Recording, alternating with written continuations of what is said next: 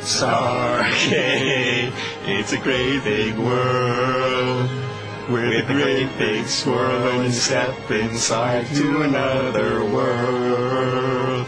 We're talking Stargate, it's a crazy trip.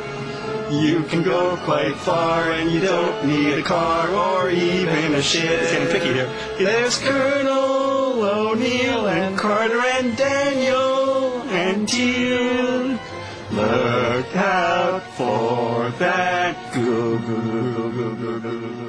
Hey everyone, and welcome to Jaffa Takes, the podcast where we talk about Stargate, and we reached an episode that is about Jaffa, and where I don't think a Kree gets said a bunch, but it's a big old they go back to Chulak episode. It's the sequel to Bloodlines from season 1. That's right, we're up to season 2, episode 8, Family. And joining me today, we have Kavika. Hey. And we have M. You know, you talked about it in the chat that this was an episode where Teal gets cucked. He doesn't really get cucked in this one. If anything, he's slightly doing the cucking a little bit. Kind of. Yeah, technically, but they do. Like, the word cuckold is literally said in the script of this episode, so it's hard to talk around it too much. Also, I'd like to say thank you, Em, for filling in for those weeks where we couldn't record an episode with that fantastic My Little Pony fanfic. Just wanted to get that out of the way. It's going to be a little, like... We're going to miss a couple of weeks this summer because I'm going to be on vacation in 2 weeks at this point. But, we should have some more of that... of that fanfic coming your way to fill in those blanks. So thank you for filling the holes in our schedule. So, we open on Earth in the gate room as there's an incoming wormhole, and I need to turn on my subtitles to know what they're saying.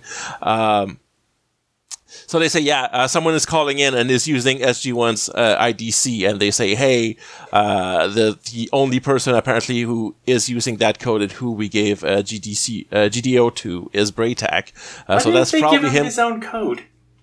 Yeah, that's weird, right? It's almost like the system can't allow a new code being created, and they have to share SG-1's code.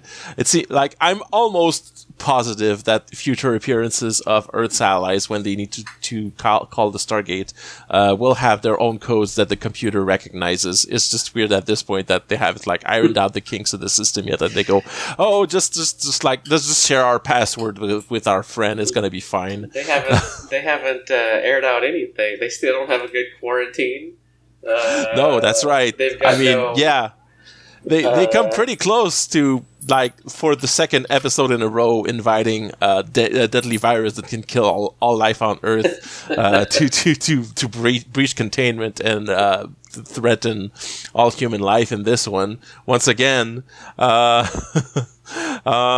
thankfully, it doesn't. That's only the final act of this episode, and they do dodge that bullet. But we'll get to it when we get there.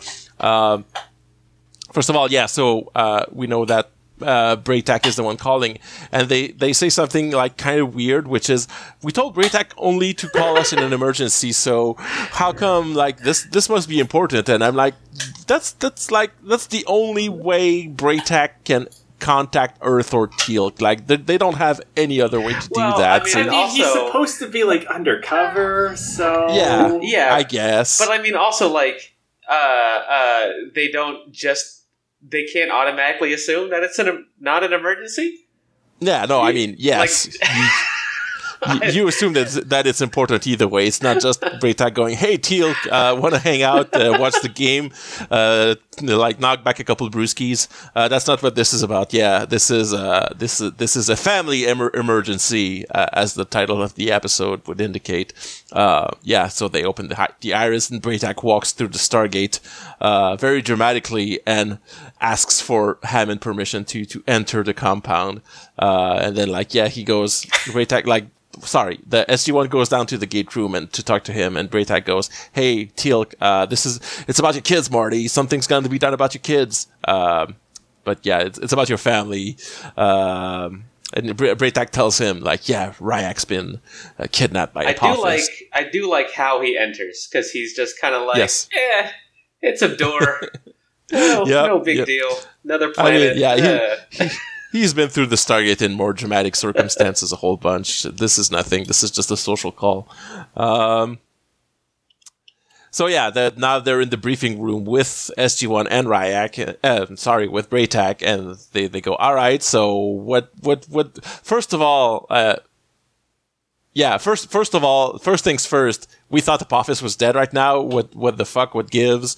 Because honestly, they are relatively chill about that fact.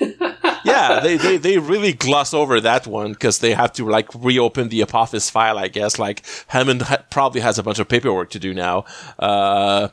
But Braytak says, Braytak says what he heard is the thing we saw, that Apophis and Clarel escaped the blowing up ship by going through the rings and then the Stargate at the last second, which is really cutting it close because we literally had a shot of the C4 timer with 2 seconds left on it right after Daniel left that ship in that episode.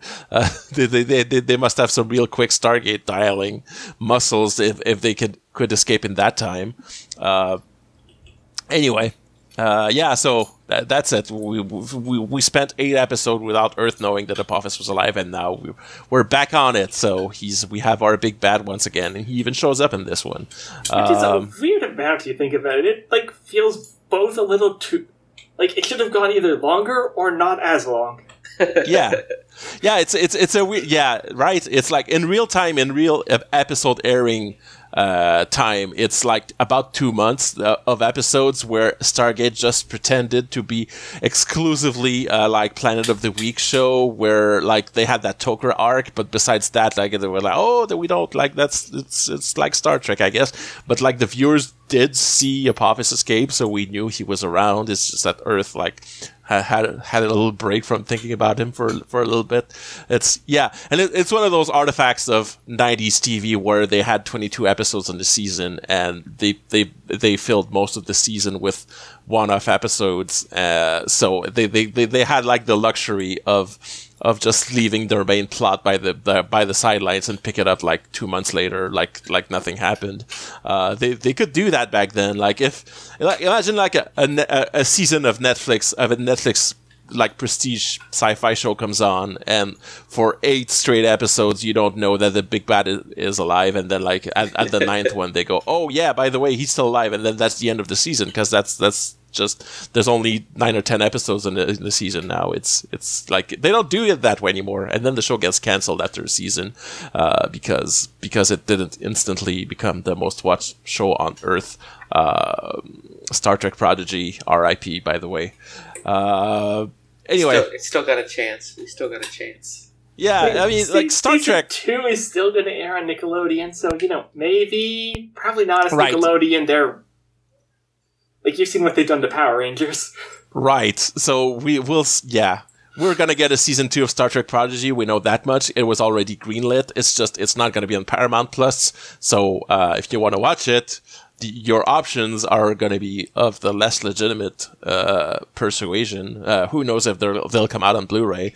Only the first half of season 1 has even come out on disc so far. So that's promising. Anyway, we all know, Star Trek fans, what happens when they get their shows canceled is they mobilize and they scream about it and they get angry. So, I don't know if that's going to work, but it kind of did back in the 70s. So get that energy back out there, Trekkie. Rooting for you. Prodigy's fine. I didn't like it much in the first couple episodes, but it grew on me. It's a pretty fine modern Star Trek show. Anyway, Stargate. We get a little bit of galactic Gould politics here, where they say, well, Apophis is still alive, but the fact that he lost 2 ships on Earth means that he's pretty much on the run from the other system lords now. Everyone is smelling blood in the water, and they want to get rid of Apophis. So he's trying to rally his forces real quick, and the plot to kidnap Ryak, they figured it out pretty much right away that they did that. This bit because this basically gives them carte blanche to basically he only has 1 or 2 serpent cards at any given time, and we don't ever have to draw attention to this fact. Yeah, exactly. I was just like, when I was watching it earlier, like the scene later where the next scene actually, where they go to Chulak, we'll talk about it when we get there. And like this entire episode, they even like lampshaded, they say every step of this is too easy, and like there's a reason for that, but you know.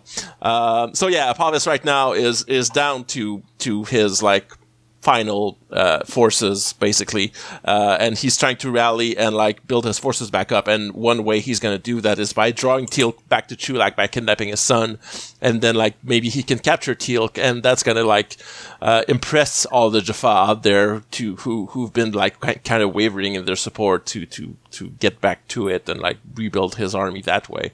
So they figured, yeah, that's what he's doing right now. He's just trying to use us as part of his like big power play to get his power back among the Gould. But that doesn't mean we're not gonna go though, because that's Teal'c's kid right there, and we're gonna free him because we like him and we like Teal'c, and we have to do the right thing because we're the good guys. Yeah, and they say like they say right away that they know that all of this is a trap because obviously this is all to draw Teal'c over there. But they say, yeah, but if we go in knowing it's a trap, we can be more careful about it and not fall for it. And you know, they are still gonna mostly fall for the trap for this whole episode, even though they're gonna say at every step of the way, oh, this is too easy. But yeah, all right. And they also go, yeah, also, like, maybe we can be a shark and smell blood in the water, because, like, if Apophis is weak and he's, like, this lighting up a big neon sign saying, come and get me, motherfuckers, like, maybe we should go and get him. That's, like, yeah, it's too good an opportunity to pass up, so we should go there. And so they decide to go there. Yeah, and Braytak like also once again mentions the shadowy secret like Jafar resistance that is not seen in this episode but is implied to be there somewhere. Like he says, "Oh, I have a few serpent guards on my side that we could use to help us." And we don't see that in this episode, but that can be an explanation for why everything is so dang easy. So yeah, Hammond specifically calls out Teal'c on this. Is like, all right, you said. You didn't tell us before about your family because you were worried about them used against us, and then they were used against you, and now they're being used against you again, so it's better not happen again. Yeah, spoilers, it's going to happen again. Yeah, and I think Hammond specifically says, like, the objective of this mission is to bring Dreyok and Ryak back to Earth and have them stay on Earth after this time, like, so that this doesn't happen again. Got it? And yeah, that doesn't happen at the end of this episode either. I don't know what happened there, but oops. Anyway. So we cut to Chulak, where, step one of everything being too easy is the Stargate turns on. There's like 4 Jaffa there. A canister of yellow gas just comes tossed out through the Stargate, lands on the ground. The Jaffa just stare at it because they don't know what it is, and it just goes psh, and it spews gas at them, and all the Jaffa pass out, even though like half of them are wearing big metal helmets, and they're in the wide open exterior where, you know, smoke is supposed to dissipate. You ever wear a mascot costume? Yeah, you're right. Those things got fans that are blowing into air inside of them. Otherwise, they're going to be like unbearable. Yeah, right. Or they can't breathe at all, which doesn't help them like stay conscious when there's gas either. Also, I just said like the smoke should dissipate since it's outside, but there's literally smoke outside of my apartment in the sky right now because of dang forest fires. So it shows what I know. It's dissipated by the time SG-1 comes through the gate. So yeah, and they do walk through wearing gas masks, so to not have the gas affect them. So yeah, they walk out, and that's it. That's it for the gate guard. Like when we said like Apophis is diminished, you would think that there would be a couple more soldiers or a base nearby or something that they can't just walk through the gate and out there. But I guess not, because that's all there is to it. And they go straight. They've gone in and out of the Chulak. They've always pretty much been able to go in and out of the Chulak gate with like minimal trouble. I like that it's been thousands of years, and no one has ever thought to secure the Stargate and like or to make their major settlement like the Goa'uld have just decided not to do that. They're like, no, right? Just put it out in the woods and don't think about it. Put an iris on the gate or something, like the thing the humans did after 2 times of using the Stargate. Like they just never thought to do that. And like now that the Goa'uld have encountered the iris, you'd think they would steal that idea, but they don't. They never do. They don't know why when they send people to Earth they don't come back. Yeah, maybe not. It's just this mysterious Earth secret. There's definitely going to be Goa'uld that explicitly, like Hathor saw the iris. Oh, yeah, Hathor knows about it. I don't imagine she's talking to Apophis, so right. No, she's not. She's not on his side. So yeah, they just walk to the big capital city of this planet, which is the fancy neighborhood where all the rich Jaffa live, which looks like a cheap set from some kind of Rome type place. Like the cheap version of HBO's Rome, basically, and they go there and all the foam, all the rubber foam stone that you can build with, all the fake marble and nice red carpets. And like Braytakis says, okay, so yeah, this real nice big house is Dreyok's house now, and they go, wait a second. Last time we were here, she was an outcast who lived in a tent. What's going on there? And Braytax goes, I don't know. She just has a big house now. I don't know. I never asked any questions about this. I don't have any more details. I just heard about it, I guess. It's weird how little Braytak knows about the situation, considering he's the one that came to get them to help him. And considering whose house that is. Yeah. They don't have that. Like presumably he was living in there beforehand.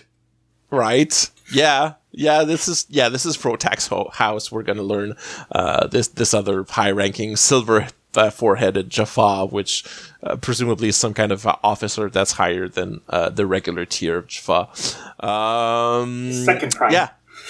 Yeah, exactly. Prime 2 echoes. They go in there, and Dreyok is there, but she's played by a different actor now. This actor is named Brooke Susan Parker, and she's going to play Dreyok again, like the 3rd time she shows up, which is going to be the last time. But yeah. So they go in there, and she's there, and like Teal'c goes over and hugs her, and they go, "Hey, what's up? Nice house, by the way." Yeah, so this other guy I mentioned, Frotak, which just makes me think of Frozone from The Incredibles. It's an interesting name. It's not bad. It's just it's. I wouldn't have thought to put it together like that. Right? Yeah. He walks out of like a room on the nice upper landing that he has in his big hall inside his house, and goes, "Hey, Teal'c, Braytak, welcome to my house. This is my house that you're in. Welcome to my house." And they go, "Wait, what? Wait?" Yeah. Teal'c is just like, he goes up and warmly shakes his hand and smiles at him and says, "Oh, thank you for welcoming us and my wife inside your house, Frotak, and being such a good ally to us by lending us your house and nothing else." No, sorry. Like Teal'c is even weirder than that, because he goes to him and says, he says like, "Yeah, your presence in the home of my wife is greatly appreciated." Because he's really can't see what's going on here. And like, yeah, he goes, "No, wait, this is my house." And like, Dreyok, oh yeah, so then Teal'c goes, "Yeah, so you're helping my wife by giving her a place to stay, right?" Like Frotak says, "No, wait, I married your wife, actually. This is what happened. She's my wife now, which is why she lives here." And then Teal'c immediately goes from zero to murderous and like straight up grabs him by the neck and wants to strangle him. Yeah, it takes like Jack to break them up at this point. Yeah. Do Jaffa just not have regular divorce? Because yeah, they say like Frotak. Sorry, she waited until they thought he died on the ship. Right, that's the thing. When, not when he was branded a traitor and was getting them kicked out and forced to live in tents in the middle of nowhere. Yeah, it's unclear what the law says exactly. I don't even know if I guess there's been no contact. I mean, if Braytak went back to Chulak, he would have told her that Teal'c was alive anyway. Apparently Braytak hasn't been talking to her, though. Otherwise he'd have known this. You're right. Yeah, that's weird. It's like the flow of information in this episode is all weird. It's not really good, yeah. No, yeah.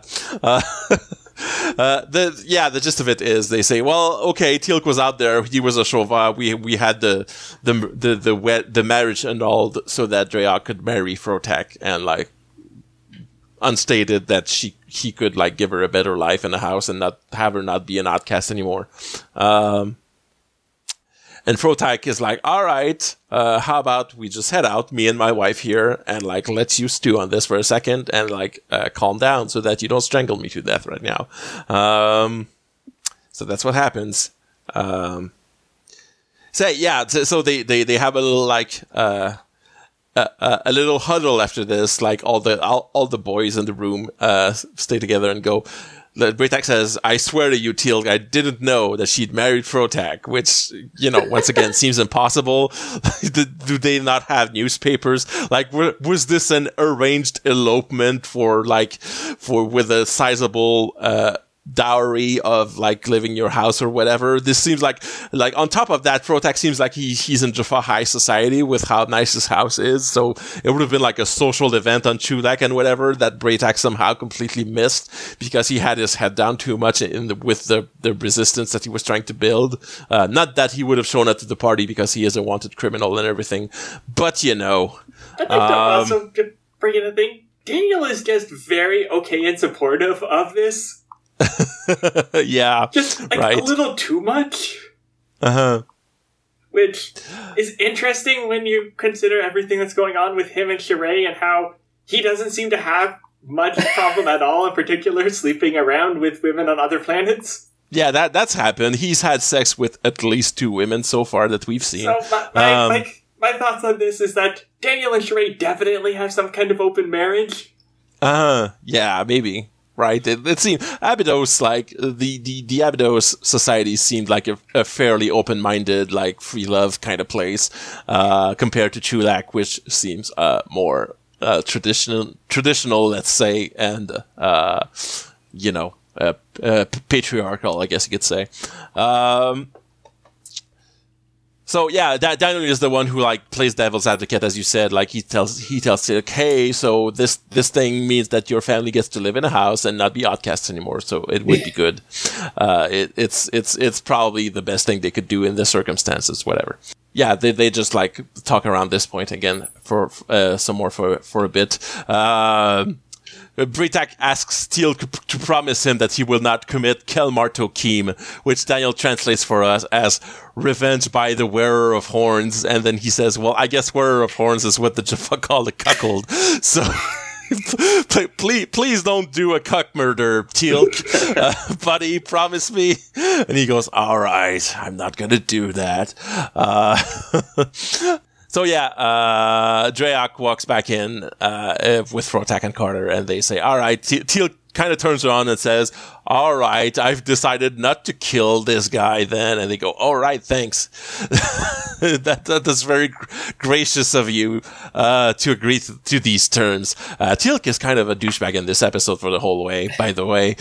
He's just like, yeah, he reacts really angrily about everything and is not like...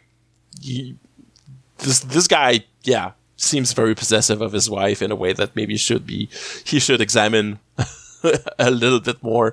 Yeah, because like Teal'c straight up like says, all right, we're gonna like figure out a way to free Ryak, and then I'm gonna leave, and I'm never gonna look at you again. Like he says that, looking at Dreyak, and she like she's clearly very hurt and upset by this. Like you can tell from her face that she's just like she still loves Teal'c, and she it's really mean that he said that. So yeah, she goes off. She goes out to talk to him one-on-one now. And like, yeah, he puts it back in his face like, hey, they've kind of already been over this, like, in Bloodlines, that, you know, when Teal'c left, it kind of fucked them over socially, and like they had to deal with all of this, and now she's just doing what she needs to do to survive, and like he's blaming her for it, and he goes, he asks her if she loves him, and like he insists because he wants an answer, and she says, no, I don't, which mollifies him a little bit, but yeah, he's still pretty clearly mad. Can I say how the camera zoom in really shows off how long his eyelashes are? Oh yeah, Teal'c has some very nice mascara going on there. And the eyeliner game is strong for all the Jaffa, but especially Teal'c. I mean, it goes with the whole Egypt thing. Yeah, exactly. And also, you know, TV makeup for SDTVs back in the 90s. All right, so Frotak has a map of the palace that he whips out and shows them. He says, all right, there's a corridor on the side that is unguarded, that is like, there's just a door there that the guards use to change their shifts. So we should just go in there and like, no one's going to stop us, and we should get Ryak and get out of there, which, you know, once again, very easy. And you go, all right, we'll go when it's dark. And then, like, we cut to a matte painting of the palace being dark. And then, like, we're inside the palace where it's just Braytak wearing that robe that barely conceals him, walking in there. And, like, you know, so there's a patrol of, like, 3 Jaffa. And I think, like, there's 4 guards at the door. Braytak goes up there and like talks to them. He says something in gold to them, and like the 3 of them just leave their post and follow him. And then like everyone else just jumps out from the corner and like guns them down, and that's it. That was the guard. That was everything that was guarding Ryak inside of Apophysis Palace on this planet. Very very nice. Like we said, very. He's got his forces spread real thin right now, which, you know, explains why this is so easy, but also like this is all part of their plot anyway. And yeah, I don't think this part is part of their plot specifically because he freaks out at them and. Right, maybe Ryak wasn't like brought into the plot yet or something. No. I think that they just knew he was going to react like that, you know. Yeah, maybe. Maybe like the part, like maybe the plan was to give them this bit of resistance right there to make them think it's not too easy, and then like have the next part of it be real easy, just to have them succeed. Because Apophysis' plan is for them to succeed and bring Ryak back to Earth. Maybe he doesn't have the teeth yet at this point, so they're not ready to do the whole plan. But yeah, they open the door. Ryak is right there, just sitting on a chair, and they go to get him, and he like runs out and tries to get past them, and he yells for the guards to come and stop them, and like everyone is real shocked at this, especially Teal'c. And then like some guards come, and they have to get out from, I guess, another door that just leads into this hallway to just leave the palace now. So we're back in Frotak's house, where he's lighting a fire, and then like they all just walk in and go, well, that was a bust. They got like, yeah, they got the guards to lose them as they were running in the city, I guess, through unseen means. And yeah, they go, all right, so we got a problem. We tried to do this, and like Ryak didn't want to let himself be saved by us, even though he definitely recognized us. So that's a problem. And like Teal'c is like a little dramatic about it. No, wait, Braytak is the one who says like, yeah, he was like a beast, and O'Neill says, yeah, no, that's brainwashing. I know what this is, especially since he's a little kid, so you know it's easier to turn them, I guess.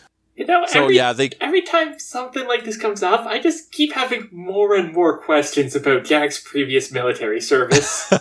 Right. I mean, he was in Black Ops. Like it was the Cold War.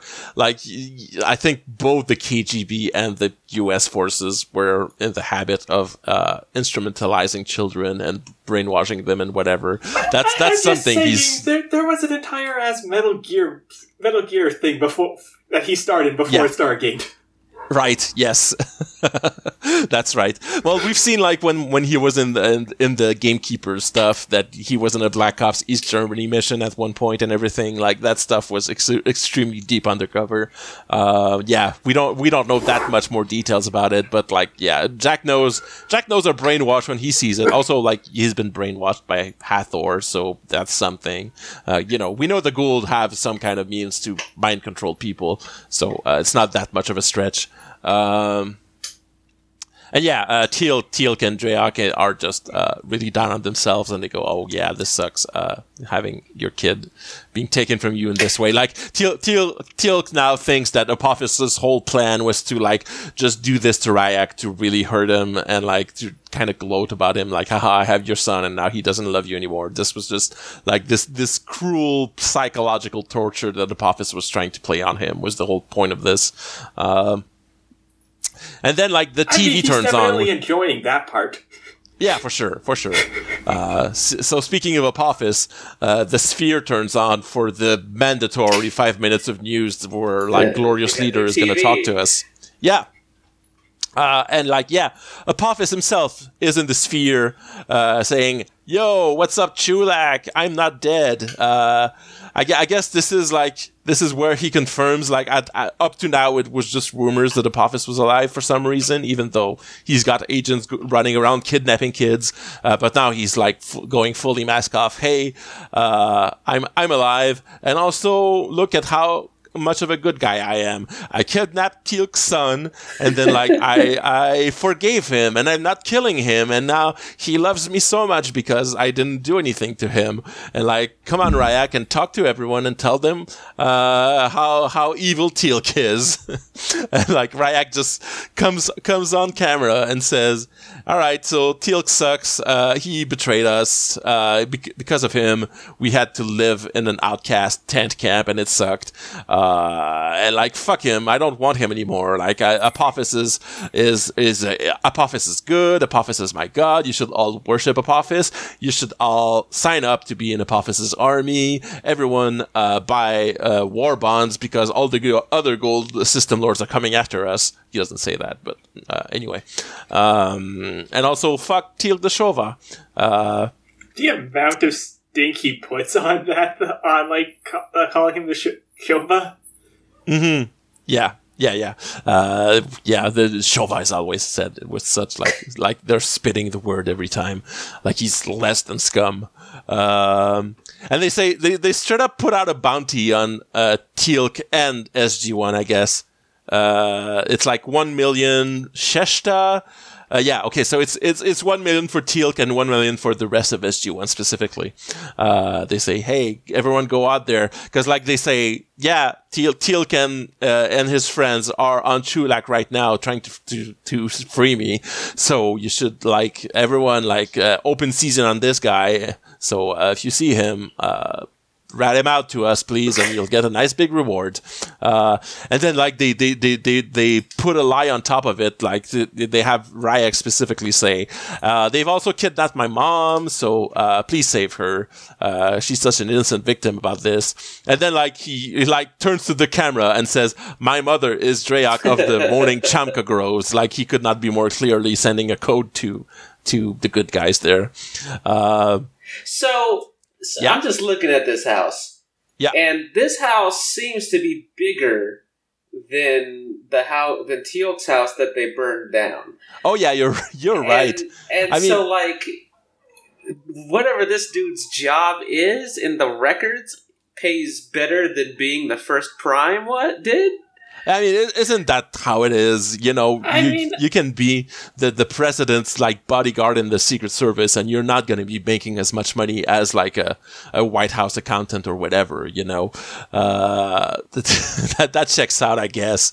Also, like Teal'c was never home. He was always on like war campaigns and stuff. So that was just a house that they gave to his family, and Frotak just lives there. He lives the high life. He's part of the inner circle of Jaffa society, and that's. Yeah, it is a really nice house. We only see the one room of it, but we see like 2 flights of stairs on the side, and there seems to be another like way up on the other side. It looks like a big, nice open floor plan with probably some bedrooms upstairs and stuff. There could be a nice big TV with a pit with a couch pit in the middle of it, and that would be a nice, country house. So yeah, they go.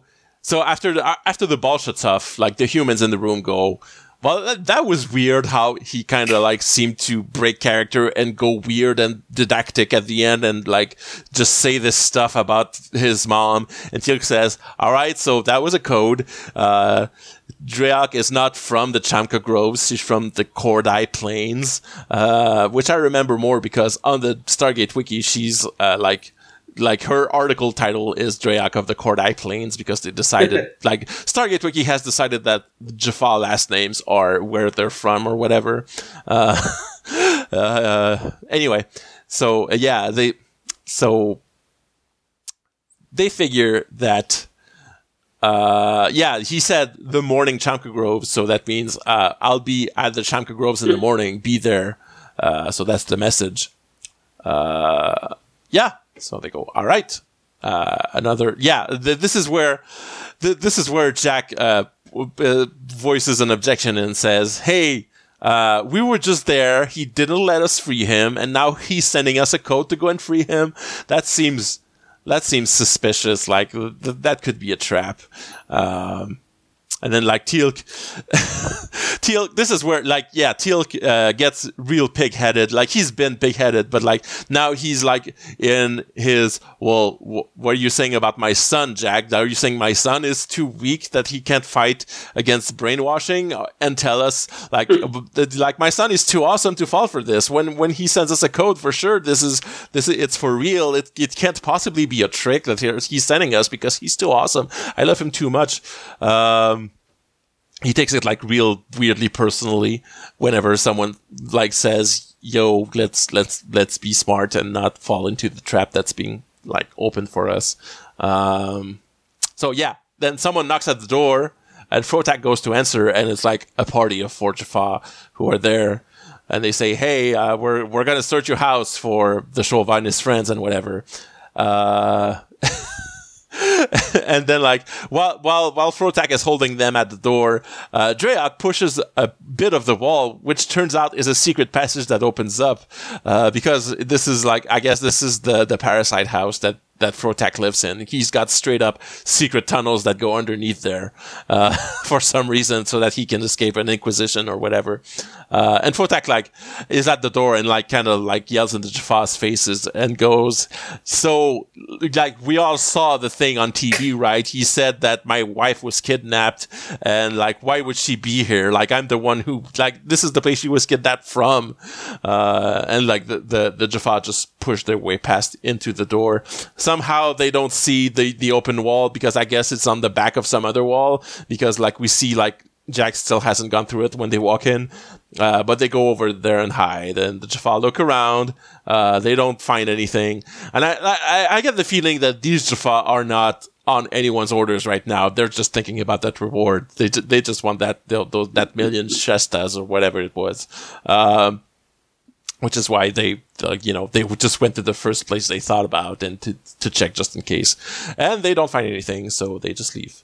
They were like, damn. Could have got us paid, but too bad. Which, by the way, I need to remind you, Apophis's plan is to get SG-1 to free Ryak and bring him back to Earth, and he's just like put a bounty on them and like made it way harder than it should be for them to leave, even though it's not going to be that hard because apparently, all the Jaffa of Chulak are close enough to rebellion that they're going to ignore Apophis, saying they can get a payday or whatever, because not much is going to get in their way for the rest of this episode. We're not going to see that mob trying to stop them or anything for the reward. Anyway, yeah. So the Jaffa leave. SG-1 Andreak walk out of that hole in the wall, and Teal'c goes up to Frotak and says, "All right, buddy, I have to be the bigger man here and admit you just proved that you got your heart in the right place. You didn't sell us out, so I'm sorry for strangling you earlier, and I hope we can be cool about this, and I'm not going to be an asshole to you anymore." And Frotak says, "Yeah, we've been friends for decades, man. Why would you think I'd betray you? I did all that to help your family and whatever. I would never betray you. Never, ever, ever." And then the next scene is Frotak betrays Teal'c. Wait, no, there's another scene first where Teal'c just sneaks out of the house in the middle of the night, and Drayak is there, and they have some secret smooches in the moonlight. Because, as she said earlier, she's still in love with him, and she's just in a marriage of convenience with this guy. And Frotak sees them, as he's just, walking out onto his balcony, and, he goes, "Well, Teal'c just kissed my wife now." I'm gonna be just as petty and angry as he was a minute ago when he learned about this, and he instantly decides to just sell Teal'c out, I guess. This is what I was talking about. It's yes, earlier they called Teal'c a cuckold. But this is the guy who's behaving in genre for that. Right, yeah. He's the one doing Kalmar Tokeem right now. Because, right. he sneaks out of his room and out the door, and we see the camera pan up to, I guess, Jack O'Neill is in the ceiling right now, because he's just looking down a hole. He looks like Ceiling Cat from that meme. He's just, looking down into that ceiling hole at Frotak, leaving the house suspiciously. I mean, he's all military on the job. He's just sleeping where he can always see the door, so if something happens. Yeah. That's his, that's his Iraq, that's his Gulf War training there, right there. The things he's learned to do while deployed to survive. So also O'Neill was the one saying earlier that something was fishy and that nothing of this made sense. So he's got heightened awareness of any screwy plans that might be going on. So he just walks out and follows Frotak. And Frotak has just walked back to that side door that they used earlier, which is still completely unguarded apparently, because he walks in there. He's in that hallway. There's only one guard in that hallway, and Frotak goes, "Hey, yo, guard, let me talk to you. I know where Teal'c is." All right. And before the guard can answer, O'Neill just pops out from the same corner where they hid out before, wearing the same robe that is barely concealing him, and he zats that Jaffa guard twice, thus killing him, as we know. And then Frotak pulls a knife on him, which is not a very smart thing to do, considering he's holding a Zat right now. He's and then he goes for O'Neill. O'Neill straight up warns him, "Don't do that." So O'Neill Zats him. And then he goes up and puts his hand over his mouth and says, "Hey, shut up. You don't have to do this, all right? Don't scream or anything." And then he takes his hand off, and Frotak starts screaming for guards again. So he just shoots him a second time and kills him. So there you go. He's the one. He died. And then shoots him a third time. He gets disintegrated. I think he's oh right, he disintegrates. He does that. He does the third shot, which disintegrates him. One of the few times this is ever actually going to be used on someone. This is, I think, the second of only 3 times ever that they do this. It's I forgot about that. This is still back when they thought it was cool and made sense to do that. So O'Neill just slinks stuff in the corner of this very well lit hallway and completely disappears from the 3 guards that immediately show up to check out the situation.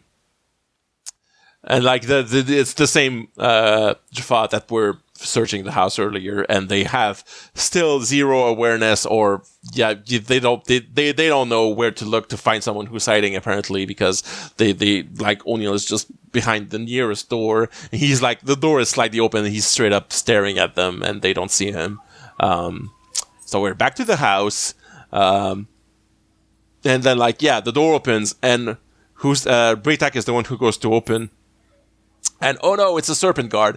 And I like how Braytak kind of he's holding a Zat behind his back, and he's kind of doing the routine he did in at the start of the season and last season, where he is acting all friendly like he's on the side of the Jaffa, but he's actually pointing his Zat. And I just okay, so we know that it's O'Neill, so it doesn't matter anyway, but everyone on Chulak is supposed to know.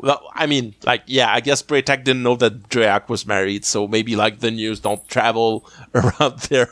They don't have Twitter to keep them informed or anything. They just have the big ball that lights up sometimes. You would think everyone on that planet would be aware that Braytak is a wanted criminal, but guess not. As he's as this quote-unquote serpent guard turns his back on Braytak, he pulls his Zat up and points it at him, and then he just opens his helmet, and it's O'Neill. I guess, so those three Jaffa were looking for him. They left the room. He just went back to the corpse, got the armor off of him, and put it on, and then left the palace, and he was fine. He just walked back to that house, which we don't know how far away from the palace it is. But he's gonna considering he describes the time that Frotak left as last night, and then at the end of the scene he's gonna say it's almost morning. It seems like it's hours walks away from the palace, so he's just been walking all the way there in that big clunky armor. Or he hid in the palace for a couple hours until he could get. Yeah, maybe get the armor. That might make more sense. What's important is that nobody bothered him while he was wearing it. Right? Because you don't fuck with the big snake. Even though he's wearing it slightly off. The head is at a it's majorly tilted. Yeah, but it would take for instance a Jaffa guard of high stature to notice that, which is exactly the people that were looking for him. But I guess no one interrogated him. No one thought to even consider that the murderer might be wearing an armor to disguise himself, because he just got out there scot-free, like Agent 47, wearing a disguise. And so O'Neill explains what happened to them. He says Frotak was selling us out, and I took care of it, and he's dead now. I'm sorry, but whatever. He's a one-off character who turned out to be a villain. Also, the actor who plays Frotak is going to show up again as a recurring minor human villain in a lot many seasons, season 6 through 8, something like that. So it just reminded me far enough that you've probably forgotten this, right? Guy. But I was just watching these seasons recently, and I thought this guy looks familiar, and I couldn't put my finger on him. And then I watched this episode this morning, and I was like, oh yeah, okay, it's because he played this guy in this episode. So they go, all right, well, it's almost morning now. We should go to the Chamka Groves and follow up on the lead that Ryak gave us. Which is what they do. And the Chamka Groves is a bit of Vancouver forest. So they go there, and they hide out in... Sorry. It's a trap, and they want him to get captured or whatever. Mm-hmm. What is their kayfabe? What is they supposed to be doing wandering around the woods like this? We're taking the boss's kid on a walk through the woods with this escort of 5 serpent guards who, it's not clear if they know about the plan or not. It seems like they shouldn't, because their part in the plan is to get killed. But also they might be fanatical, guards to Apophis, that they sacrifice themselves and it's fine. But also, I mean, also, it's isn't this a really bad plan when when you're short on people. Right, that's what I was about to say. To go intentionally get like 5 guys killed. Like you can't spare more than 4 guards to guard the Stargate, and then you're sending 5 of them to escort this kid on a plan where they're explicitly supposed to die. You don't even seem to have any more of your creepy bald priests anymore. No, right? you send specifically your high-ranking, like armored guards, your valuable soldiers that you're going to need in your war. That's the guys you send. He's on his nadir of his career. You know, he's really swinging for the fences. Oh yeah, he's just seeing what sticks. Yeah. Also, as they go in to do this, Jax calls out 1 shot, 1 kill. And most of them are wielding Zats. Yeah, that's the thing. So I mentioned there's exactly 5 guards, and like SG-1 plus Braytac is 5 people, so each one of them gets to kill exactly 1. But like 2 of them are using Zats, so if they only shoot once, that means that 2 of the guards are not dead. Lucky guys, they get to survive this encounter and then go back to Apophis, I guess, and reintegrate the army. But yeah, Teal'c and I think Braytac and someone else have staff weapons or guns, I'm not sure. Anyway, they just ambush these guys and instantly kill them in 1 shot. And then they go and free Ryak, and Ryak like goes up and hugs Teal'c and says, "Oh, I knew you were gonna come for me. It's fine. I love you now. Everything is okay." And Teal'c is very happy. He's all smiles. He goes, "All right, Ryak's fine. Mission accomplished. We did it, everyone. Woohoo!" And like Carter is the one this time who points out, "Hey, all of this is like way too easy. This is like, it's, first of all, like as we've been mentioning, this is a weird walk through the woods to have been on, and like the escort was there, but it was like it didn't put up any fight at all." And also, like, he was, like, we feel like we need to point out again, he was brainwashed just yesterday, and now he's, like, all happy to be rescued. Doesn't add up. It's weird. And, like, yeah, Teal'c gets, like, borderline defensive and says, "My son is strong," and he, like, his brain fought back the brainwashing because he's such a good brain, because he is my son, and I'm so strong, and, like, so is he. And they go, "All right, so how about we just have Carter pat him down to see if he's not packing, just in case." And she does that, and she goes, "All right, I think he's fine." And like, yeah, okay, so I have a couple of questions about this bit, because like they specifically go, well, we're thinking like we want to specifically prevent the Cassandra scenario from playing out, where there was the Nakoda bomb that like got assembled in her body or whatever, and I guess Carter can detect that thing with her Nakoda blood because it does whatever the plot demands. That's what she's doing when she's patting him down, looking for Nakoda and potassium or whatever it was that made up that bomb. But he's got a gold. Yeah, but he's got a gold in his belly. That's the thing. Yeah, she should be detecting that. Like, is her detector sense so fine-tuned that she can tell the difference between these 2 different things inside the same body of the same child? I thought it was like a vague nausea that she feels whenever she's close to a Gould, but it's like more than that. It's not. It's extremely unclear. Honestly, like, wouldn't like this entire planet just be constantly setting her off a little bit? Right. You think like maybe she gets used to it, like maybe she got accustomed to it by being around Teal'c all the time, and she can like stomach it. She's learned how to separate, you know. And on top of that, any Gould would also like feel that feeling, right? Because she got it from having a Gould in her, so like they must get used to it, or like their life would constantly be pain from themselves being Gould or whatever.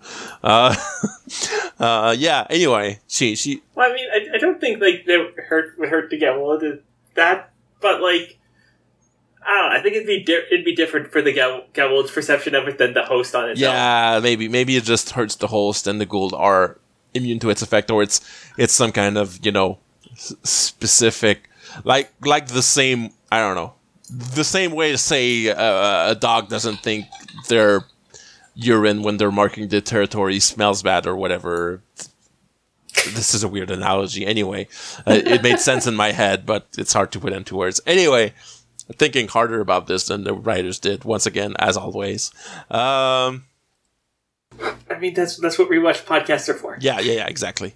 So yeah, Teal goes, all right, well, if all of this was a trap, they would have ambushed us and killed us, and they haven't done that, so it wasn't a trap, so everything is fine. So why do you, like, Teal just stares at O'Neill and says, why are you being such a party pooper? Can't you just let me have a win today? I've had a really bad day. You should let me have this.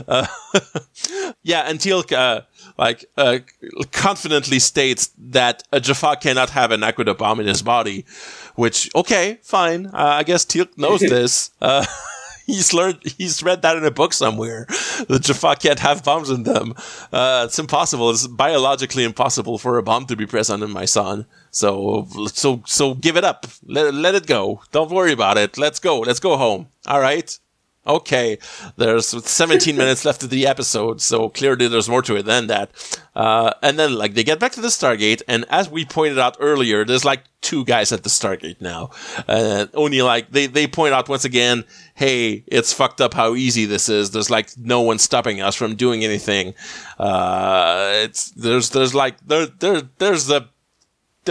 There's a rat somewhere. There's a catch to all this. Like it's not gonna, like, we're not gonna, like, we don't know what the trap is gonna be, but there's one. Like, O'Neill just straight up goes up to Ryak and goes, all right, kid, it's time to What's the deal here? What's going on? He says, what's the scam here? All right, tell us everything. This is a trap. You think we're fools. You're brainwashed, and this is all a trick that you're pulling on us. So, all right, tell us everything, please. And, like, he's like, Ryak is all smiles and says, oh yeah, I fooled Apophis due to my such a strong brain that I have.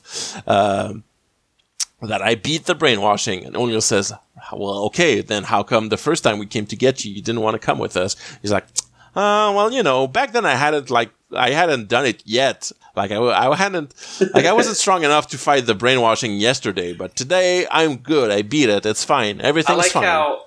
I like how these are little kids' lies too. Yeah. They're really bad. Like, presumably these are, like, the things the Apophis told him to say, but they're, like, it's really thin. I'm perfectly willing to believe Apophis just told him to go out there and improvise. Yeah. And, like, the funniest part is, like, after he says that, Teal goes, you see, he told you he was brainwashed, and then he beat it because he has such a strong brain. Fucking let it go, dude. He's, like, completely unwavering faith in his son having nothing wrong with him. He's like, whatever the opposite of being a doting hypochondriac parent is, he's like hyperchondriac, if that's a thing. He's like, no, my son is fine. He's not sick. He's fine. Everything's fine. Leave him alone. Yeah. Complete opposite end of the fatherhood spectrum. Yep, exactly. From Kratos. So they go, yeah, Braytek says, all right, so maybe it's just that, we've been saying all along, Apophis has, like, almost no guys left. He just, like, lost 5 of them at that ambush we pulled. Maybe he just doesn't have anyone to guard the Stargate. Then, like, Daniel and Carter, like, say the pragmatic thing and say, even if this is a trap, what are we going to do? Like, we still have to go through the Stargate to get home, so we might as well do that. We've already checked for an Aquila bomb, so it's not going to be that. But they just repeat once again. Teal states once again that he has full confidence that everything is fine. And O'Neill says, all right, I trust that you believe that, buddy, but come on. All right, sick of it. And O'Neill goes, all right. He finally accepts that it's still the rational thing to do is to kill these 2 Jaffa and go through the Stargate. So they just do that.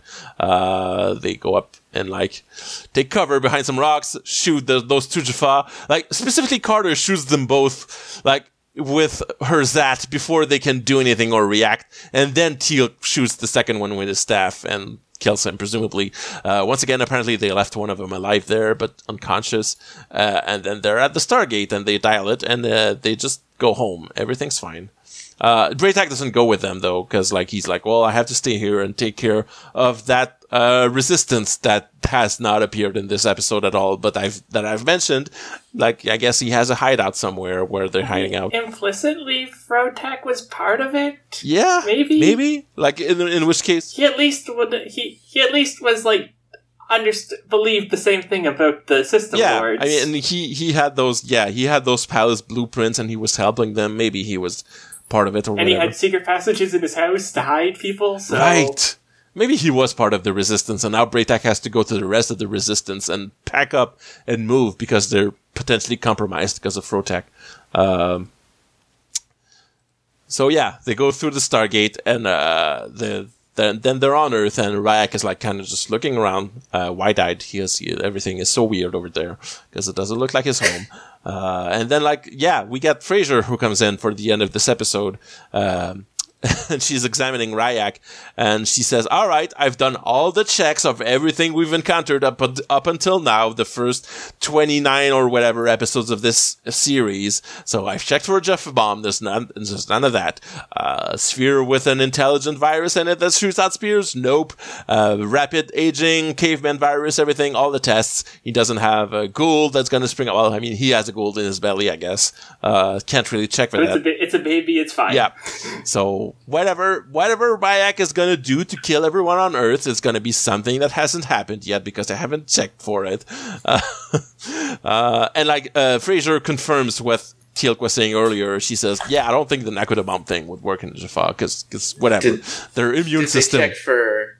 Did they check for any pathological diseases? Because they don't seem to. Yeah, I mean, they haven't put their scanners. They haven't scanned his teeth for a virus. This is the main thing they've overlooked, I guess. They haven't Which, to be fair, why the fuck would you do that? How long? Has it been 6 months since Ryak has seen a dentist? They should send him to an appointment at this point. And the dentist would find what's wrong with his teeth. But it turns out Dryak is the one who notices it. Because Ryak has asked twice now that, hey, can we go to the surface? And he says, I heard there's only one sun on this planet. Isn't that weird? I want to go there and look at the sun. Please let me go up to the surface and check it out.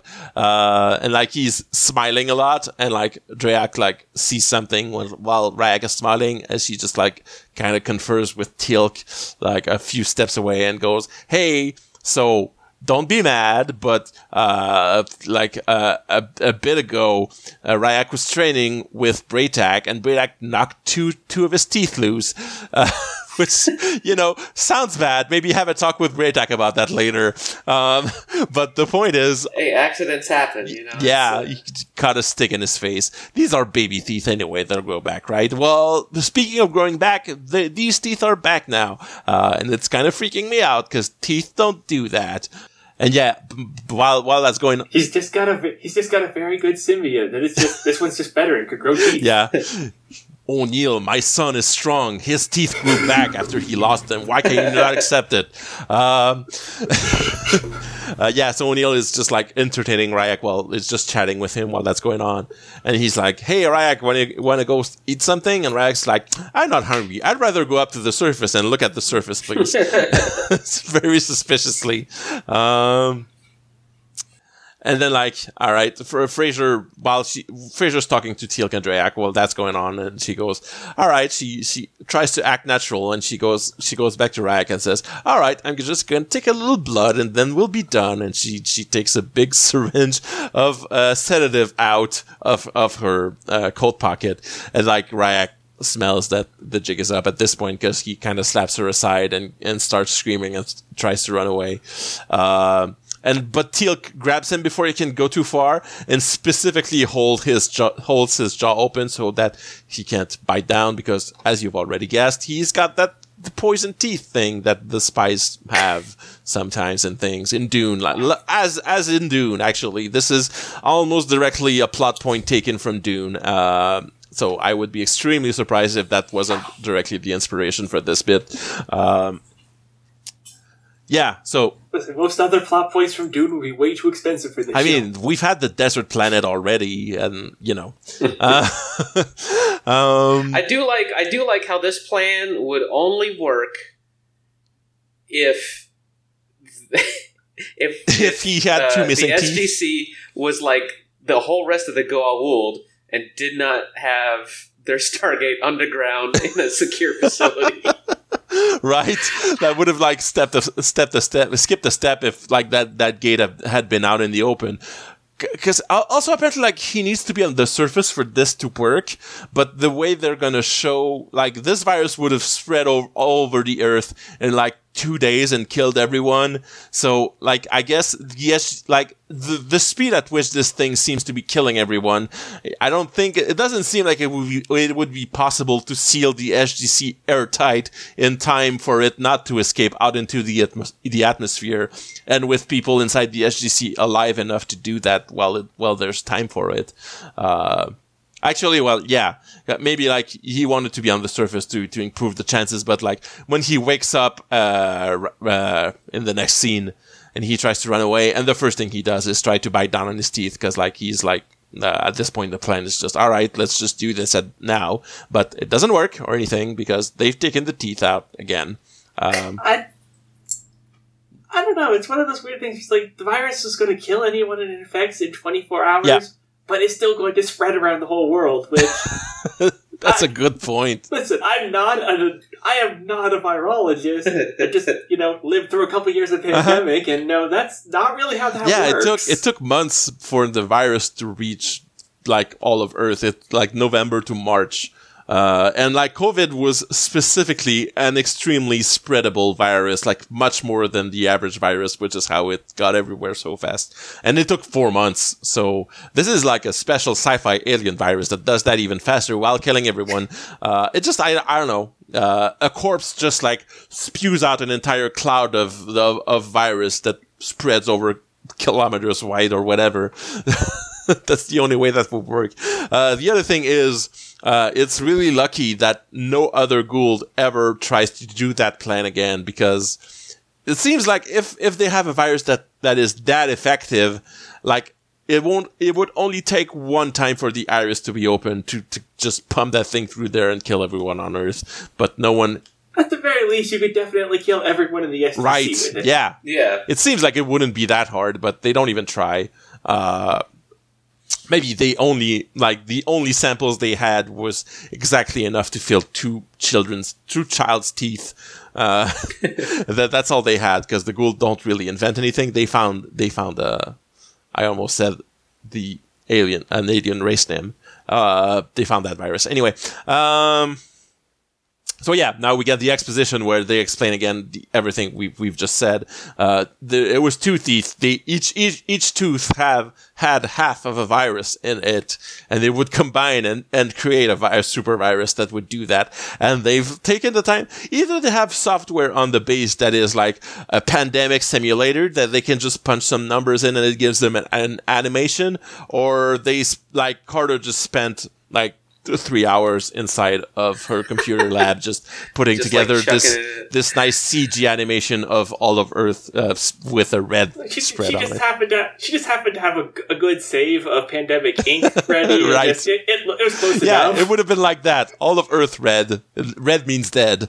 Yeah, I love little graphics on TV shows like that. Yeah, it would have been real bad, and we dodged a bullet there, so that's good. I like that this scene starts with Hammond just kind of staring at the screen and sort of yelling, "So what bullet did we just dodge there? Please explain to me." And for once, like literally last week, they had an issue with the virus that almost escaped and killed everyone, and now they almost had that happen again, but worse. They really need to do something about preventing these situations before they become a problem. In this case, they caught it real last second time. Literally, it was a difference of Teal'c holding a kid's jaw open. If he hadn't done that, they would all be dead now. So yeah, they go, all right, now that we've dealt with the existential threat, let's deal with the emotional one, which is how do we have Teal'c's son become good again? And they go, yeah. Once again, like, yeah, we see O'Neill state his expertise in brainwashing because he says, "Woof, I don't know if we want to put a kid through that stuff," as if like he's very familiar with what the CIA does to people when trying to say take a Russian agent and have him like become a patriotic all-American good guy.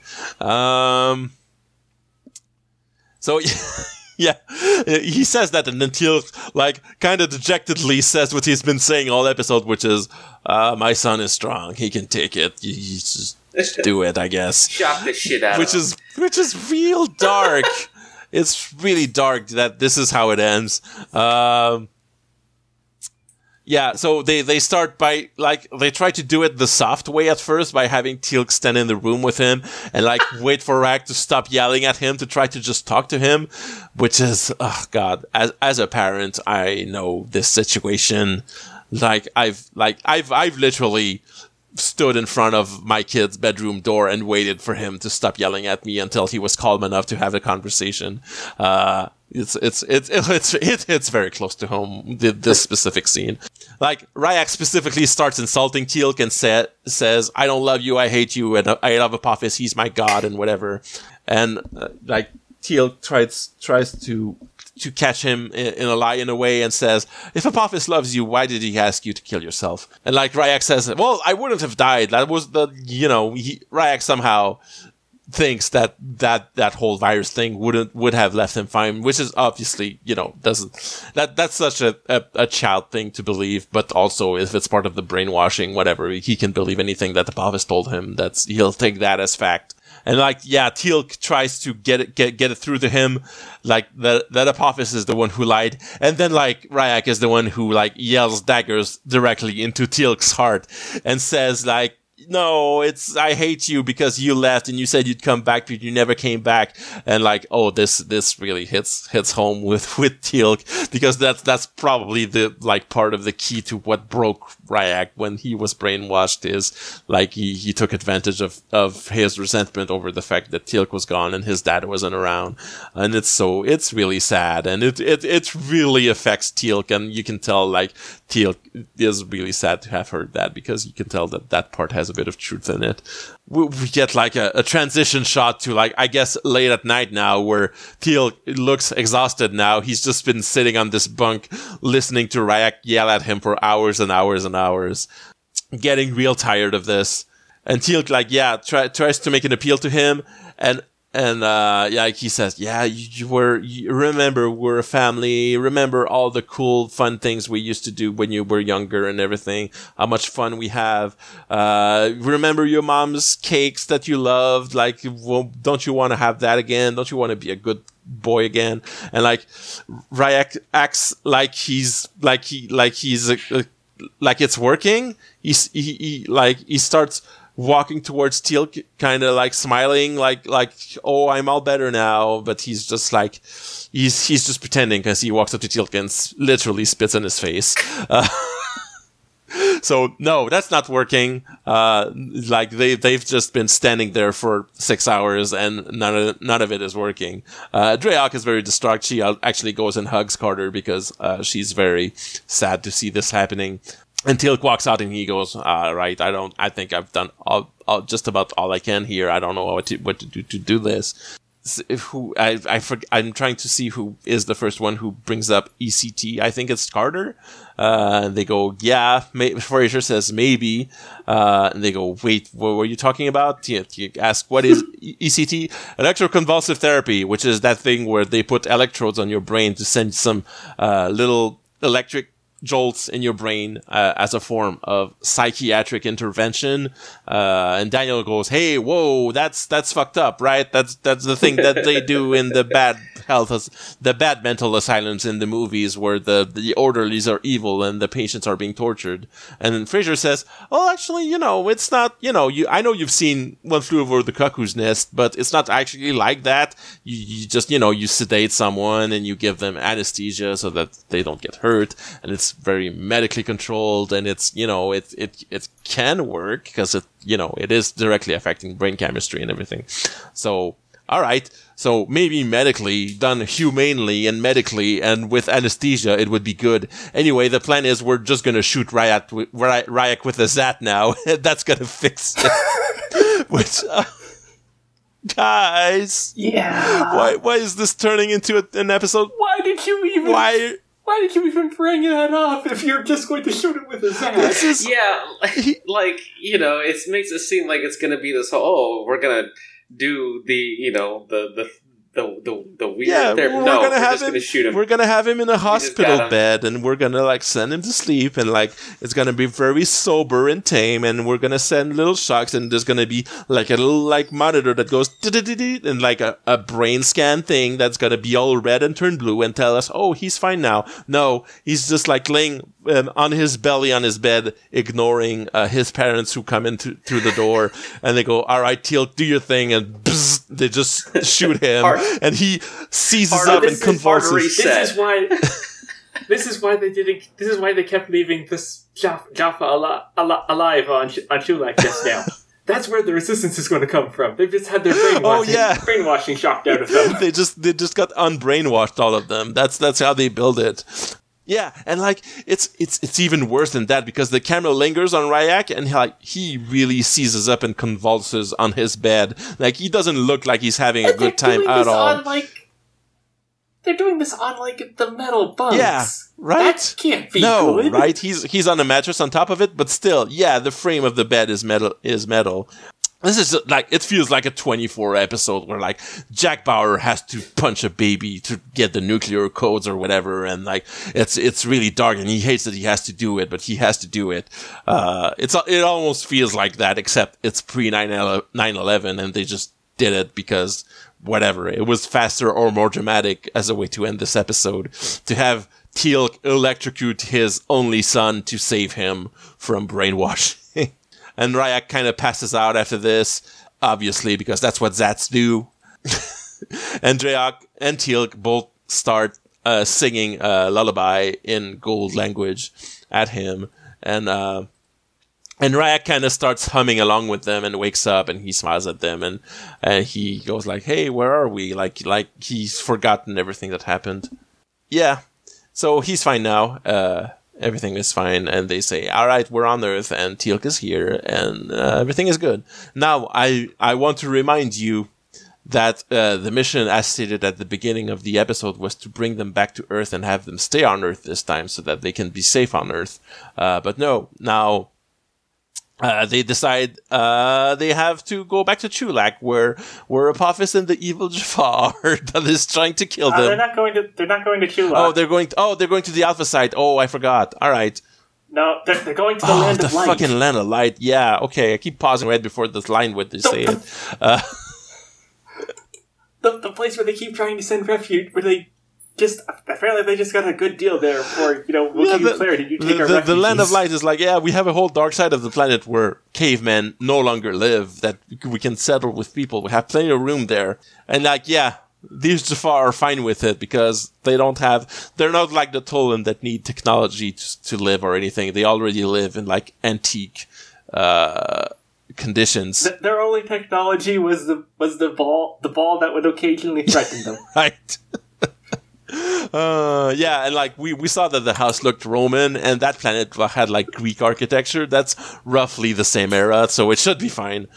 And like I like how they mentioned the Land of Light and Tupelo specifically, but we're already past the last time we're actually going to see these guys. They're just completely off screen. We never see them again. Although we are going to see Dreyok and Ryak again in the future, but not on the Land of Light. And O'Neill does this thing he does when there's a kid, which is he decides to give him a goodbye present as he's leaving. This time he gives him a baseball glove and a ball. And like Ryak doesn't know what it is, so he puts the glove on his head. And O'Neill says, yeah, okay, I'll have to come over and explain how these things work. But like, first of all, he only gives him one glove, which, you should get a second one to have someone to play catch with. And second of all, you could just tell him right now, put that on your hand, throw the ball. Cause when's the next time you're gonna be able to go to the Land of Light, really, to explain baseball to this kid? Let's, not even baseball, explain catch to this kid. Anyway, these are just gonna be artifacts in his room that he doesn't know what they do for a while, I guess. And that's it. Yeah, they walk out through the Stargate, and that's the end of this episode.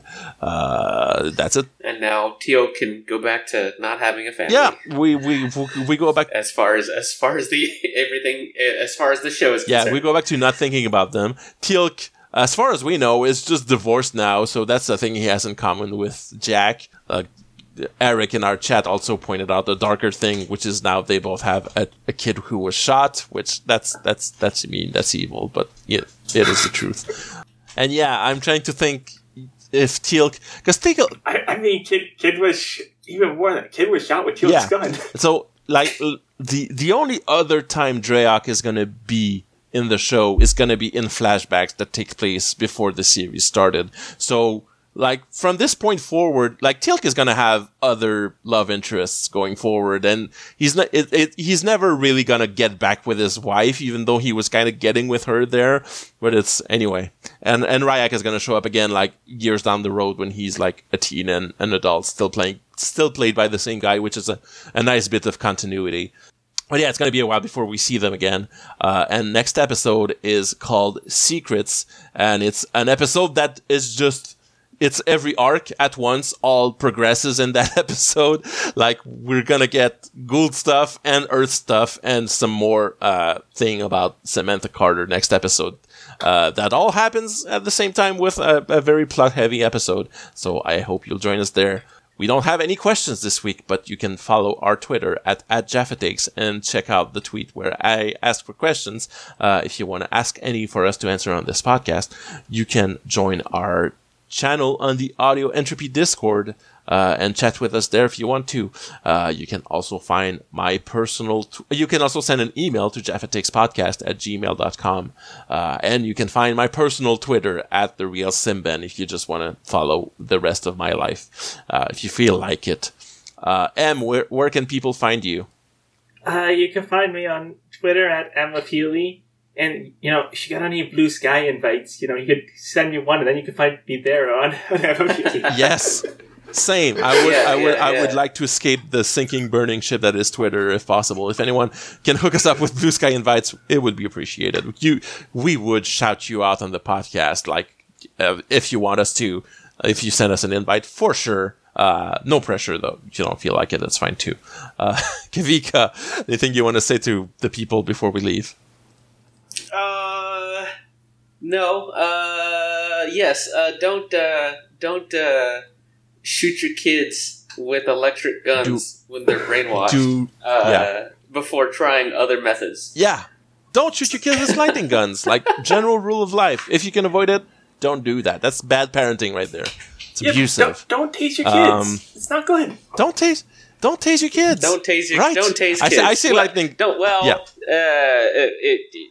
Maybe there might be a situation where you might have to tase a kid. Wow. But you should do it with heavy regret, and feel bad about it immediately. Don't do it to a sleeping kid. A sleeping kid is definitely a situation where that's right out.